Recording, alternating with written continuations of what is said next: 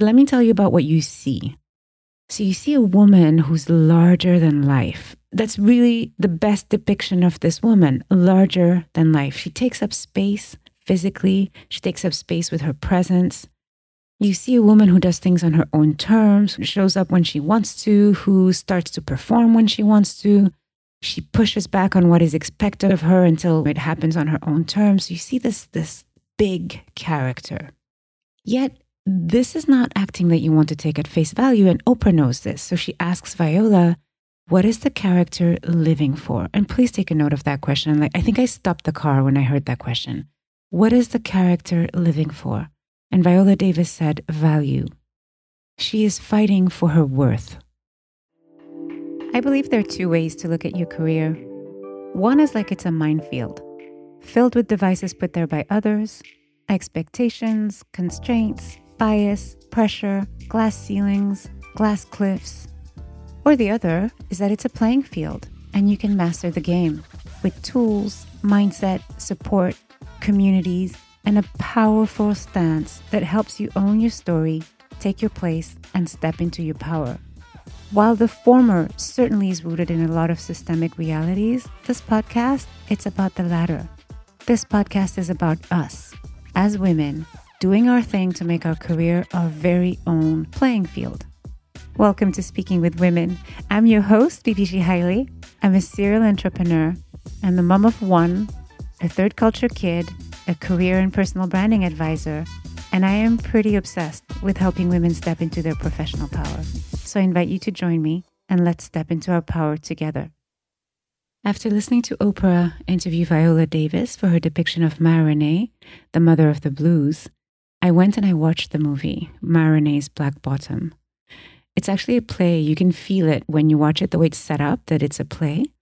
So I watched it and then I went back and I listened to the episode again. If you want to think about the importance of narratives and of owning them in whichever capacity, I really encourage you to watch that movie and to listen to the interview. They go hand in hand. Do both. I'd like to share a quote from Viola Davis's conversation with Oprah, but before I do, let me tell you a little bit about the character of Ma Rainey. I won't go into too much depth because I won't do her justice. I think that combination of interview plus movie is where you'll get what you need to understand this character. But let me tell you about what you see. So you see a woman who's larger than life. That's really the best depiction of this woman, larger than life. She takes up space physically. She takes up space with her presence. You see a woman who does things on her own terms, who shows up when she wants to, who starts to perform when she wants to. She pushes back on what is expected of her until it happens on her own terms. You see this big character. Yet, this is not acting that you want to take at face value, and Oprah knows this. So she asks Viola, what is the character living for? And please take a note of that question. I think I stopped the car when I heard that question. What is the character living for? And Viola Davis said, value. She is fighting for her worth. So here's the quote I was telling you about. If you just look at Ma Rainey, you would just think diva. She's a diva. She's not a diva. She's a person who very shortly after this is over is going to be rendered invisible, irrelevant. She is what Carrie Fisher said, fame is nothing but obscurity waiting to happen. She's being overshadowed by people like Bessie Smith, who she taught. She can't copyright her own material. She's with a manager who is bilking her out of money. She is a Black woman living in America in 1927. So when you look at that and you deal with that context, then you see the sheer depth and scope of who she is. End quote. The sheer depth and scope of who she is. Do you ever wonder about the depth and scope of who you are? That movie and that interview spoke to me so deeply because truly that urge to craft, own, and shape your narrative, that urge that I call personal branding, for lack of a better word, truly, it's indeed about understanding the depth and scope, of grappling with it, looking it in the eye, taking a deep breath and sort of pushing your shoulders back and showing yourself to the world on your own terms, as crazy and scary as it may be. So welcome to a 3-part series on personal branding. This episode is the introductory episode. I want to set the stage for what we're going to be talking about in the next few weeks. And I want to set that stage by talking about the what and also the why. This is a series in which I want to break down personal branding. And while I have my own framework, if you've ever heard a talk of mine on imposter syndrome, you know that one of my coping mechanisms of choice is over preparation. And you know what that looks like? It looks like unearthing a literature review of what has been said on the subject. So I feel like I know everything I need to know when I come and talk to you about personal branding. And what's funny is that I didn't find the activist stand that I'm looking for in this review. It wasn't there. Well, maybe a tiny bit. They talk about agency at some point as being a key characteristic of a personal branding process. But what I was looking for was not there. Here's where I want to take the concept of personal branding. It's really just a vehicle to convey an idea, to convey a particular way of showing up in the world, a way of showing up in the world that, truth be told, as women, we are not used to doing this.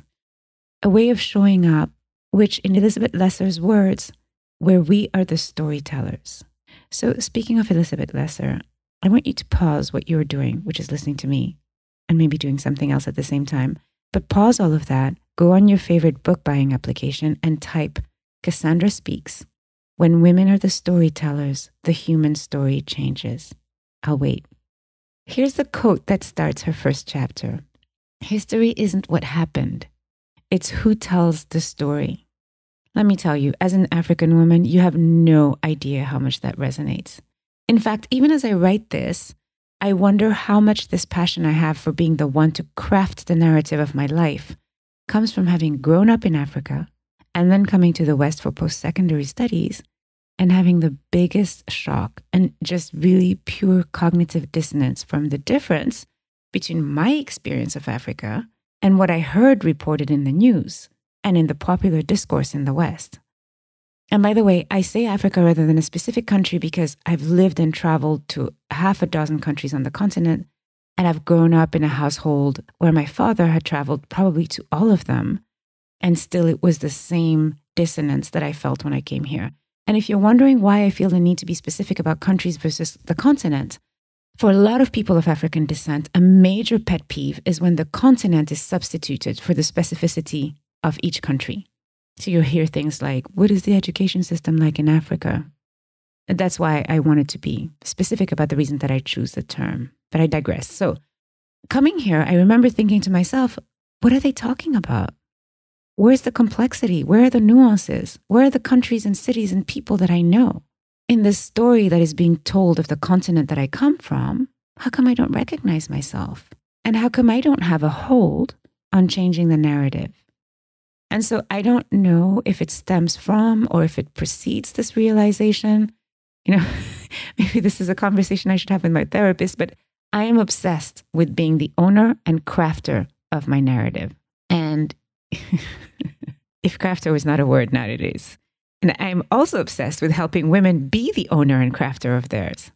In Elizabeth Lesser's book, there is a chilling and galvanizing analysis of the way women's stories have been told for them over the course of history and how the dominant narrative has created the actual lived realities of women today. So this goes from Eve, who was seeking wisdom and autonomy, to Cassandra, who lost her mind because her truth was not heard, to Pandora, who was blamed for doing what innovators all over the world are now being celebrated for, which is curiosity. All these women did not own the narrative, but worse, the story that was told in their place has shaped your, mine, and the history and realities of generation of women. There are significant consequences to not being the one to own and tell your story. So personal branding, that I'll define in a minute, is not a sleazy PR activity that you can outsource. It's about reclaiming space and it's about reclaiming agency. There are monetary consequences to not doing this. There are autonomy consequences. There are well-being consequences to not doing this. And here's the other thing about personal branding for me. The women that I work with, and this is also my situation, are usually women in their 40s and 50s. We have a lot of experience and expertise. We often have families with children who are no longer totally dependent. And we've been hustling between all our obligations, all our life as adult women. And yet with all this accumulated knowledge, we reach a stage where we are utterly unable to answer the question, what do I want? We hit a who am I and what do I want brick wall.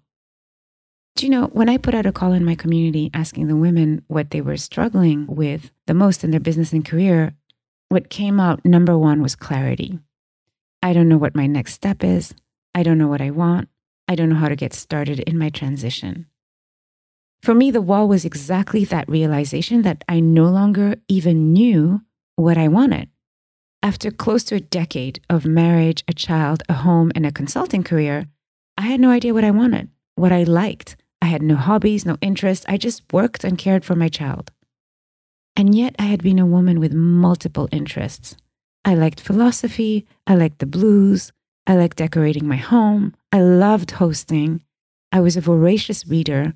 I liked to dance. And here I was with no idea what I wanted, just remembering how to work. And so for a while, everything became a discovery process. And sometimes, truth be told, a creation process. I walked around with a notebook like a crazy detective, and I used this hyper-focused superpower that I have to figure out what the hell I wanted from this life that I was living. You know, when you're a women's studies student, it doesn't matter what your feminist allegiance is. The first time you hear the slogan, "The personal is political," you think, hell yeah, it is. And right there and then, you swear undying allegiance to the feminist cause. And the truth is, for women, personal branding, and you can call this a stretch if you want, personal branding is a real-world 21st century application of the personal is political. The way you choose to define yourself and make it known is a subversive political act. It is activism. It is reclaiming space. It is reclaiming power. It is being unapologetic about being the one to tell your story. So what is this trip down personal branding lane going to look like? Today's episode is about defining the concept. Then in the next few, initially I was thinking 3, it will be 2 or 3 episodes. I'm going to get really tactical with each of the 3 pillars of my definition. So it's like a bit of a masterclass on personal branding. It'll start from the big picture, and then we're going to get really into the how-to weeds. So there'll be a little bit for everyone. If you're a big thinker, if you're like a get the bottle of wine out and let's break this baby down type of person, I got you. I'm going to be drinking Austrian Pinot Noir. But if you need a step-by-step manual, this is also the place for you, because when we get to the 3 pillars, I'll go into the details on each pillar and I'll give you exercises to help you think about them for yourself. So let's start with definitions and get some agreement on the concept. You've probably heard me refer to myself as a nerd, but nowhere has this identity been truer than in the process of preparing this podcast episode, let me tell you. So I found an academic paper. Do you know what I wrote in the margins of this paper, like in the first pages? I wrote, "The moment I fell in love." And then I sort of cracked up at the depth of nerding out that I was capable of. The paper is called Personal Branding, Interdisciplinary Systematic Review and Research Agenda. So you can roll your eyes if you will, but let me read you the exact moment I fell in love. Quote, "As the voice of popular press on personal branding becomes increasingly pervasive, painting a consistent picture that standard work is obsolete, that self-fulfillment is a sine qua non of success, and that organizational and personal interests are diverging, science needs to step forward to corroborate or refute such allegations." End quote. Hello, happy place. But you know what? In the interest of objectivity, although if I'm being honest, I don't actually believe in objectivity, but in the interest of objectivity and thoroughness, I did go out and check other papers and they just made me shrug. So it's me, this lit review, and the world. So what does this paper say about personal branding? Well, number one, it sort of addresses this dispute between the, people are not products or brands camp, and then the it's just reputation management camp. So marketing and or self-presentation are actually both at the root of personal branding definitions. The term seems to have emerged as early as the 1960s, but it's come out in the spotlight in the early 2000s. And I actually think that the development of digital platforms may not be foreign to this. What's really interesting in this review is that the authors flesh out characteristics of personal branding from what they found in the literature. So they identify 5 characteristics: strategic, positive, promise, person-centric, and artifactual. Let's quickly scan through each. So remember, we're talking about the characteristics of personal branding. So number 1, strategic. Strategic because there's an intent behind the activity. It has an objective, and it's also aimed at a specific audience. Then you have positive. I'll quote what they say. The main objective is to establish a favorable impression. And I'll talk about this piece in a little bit because I don't actually agree with this vision. I think it's incomplete. The third part is a promise. And the promise part of it is because the anchoring in the world of marketing implies, and I quote again, the idea of signaling a promise to the target audience. Then you have person-centric. This is the one that really resonated with me. It's actually broken down into 3 subcomponents. Number 1 is agency. And this, and I quote, involves an active involvement of the subject into the process. So this is what makes it different from reputation management, right? Because it's an active involvement, your active involvement in the process. Number 2, the second subcomponent is reflective. So reflective, and I quote again, highlights the exteriorization. One of the things with these articles is they have these words that are so hard to say without stumbling over them. So let me start again.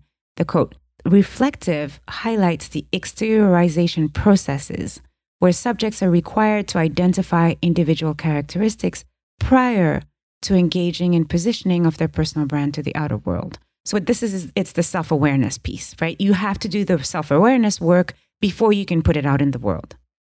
And the third subcomponent is differentiation. So here, what they're talking about is building a personal brand around a set of characteristics that are unique and desirable by the target audience. And then finally, the 5th characteristic is artifactual. And here's how they describe this. Scholars are unanimous regarding the need for a narrative and related imagery. So once they've set the stage, they go on to propose their own definition of personal branding and of a personal brand. I'm not fully aligned with it, but I really think it takes the conversation further than what, we might find in popular discourse around personal branding.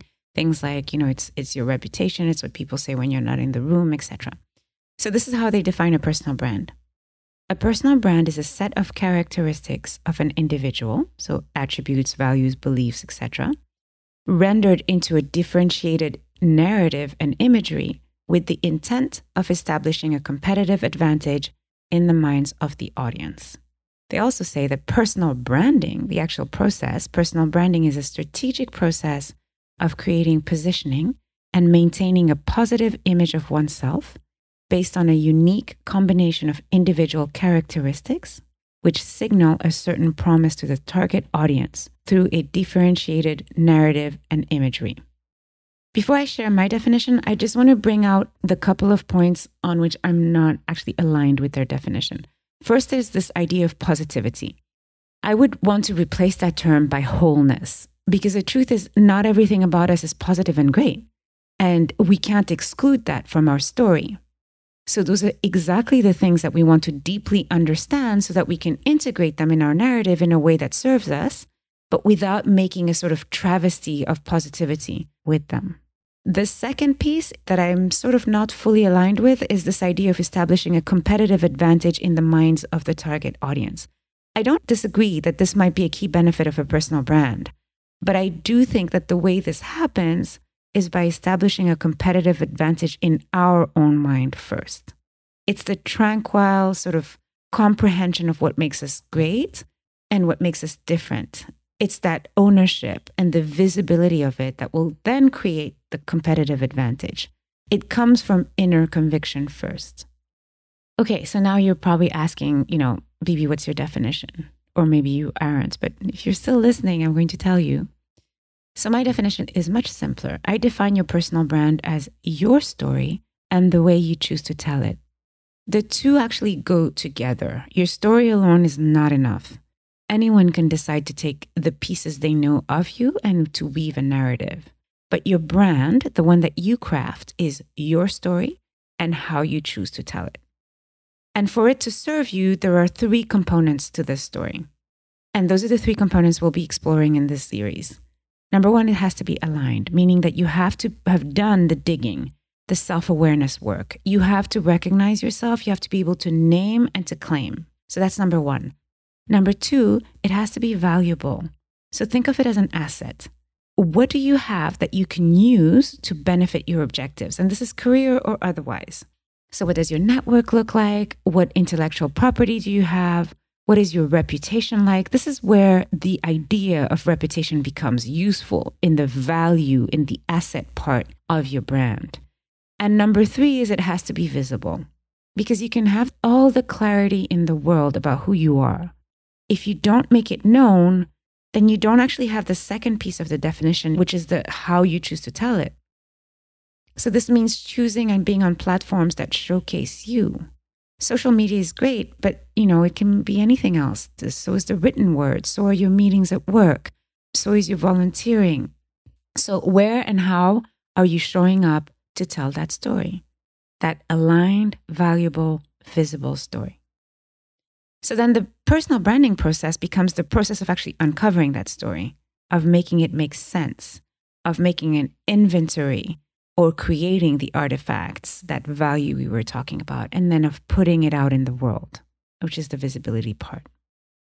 So this is a bit of a shorter episode, and I know these are a lot of words to talk to you about personal branding, but I didn't call myself a personal branding activist for nothing. This process, I believe, is the best thing you can do for yourself.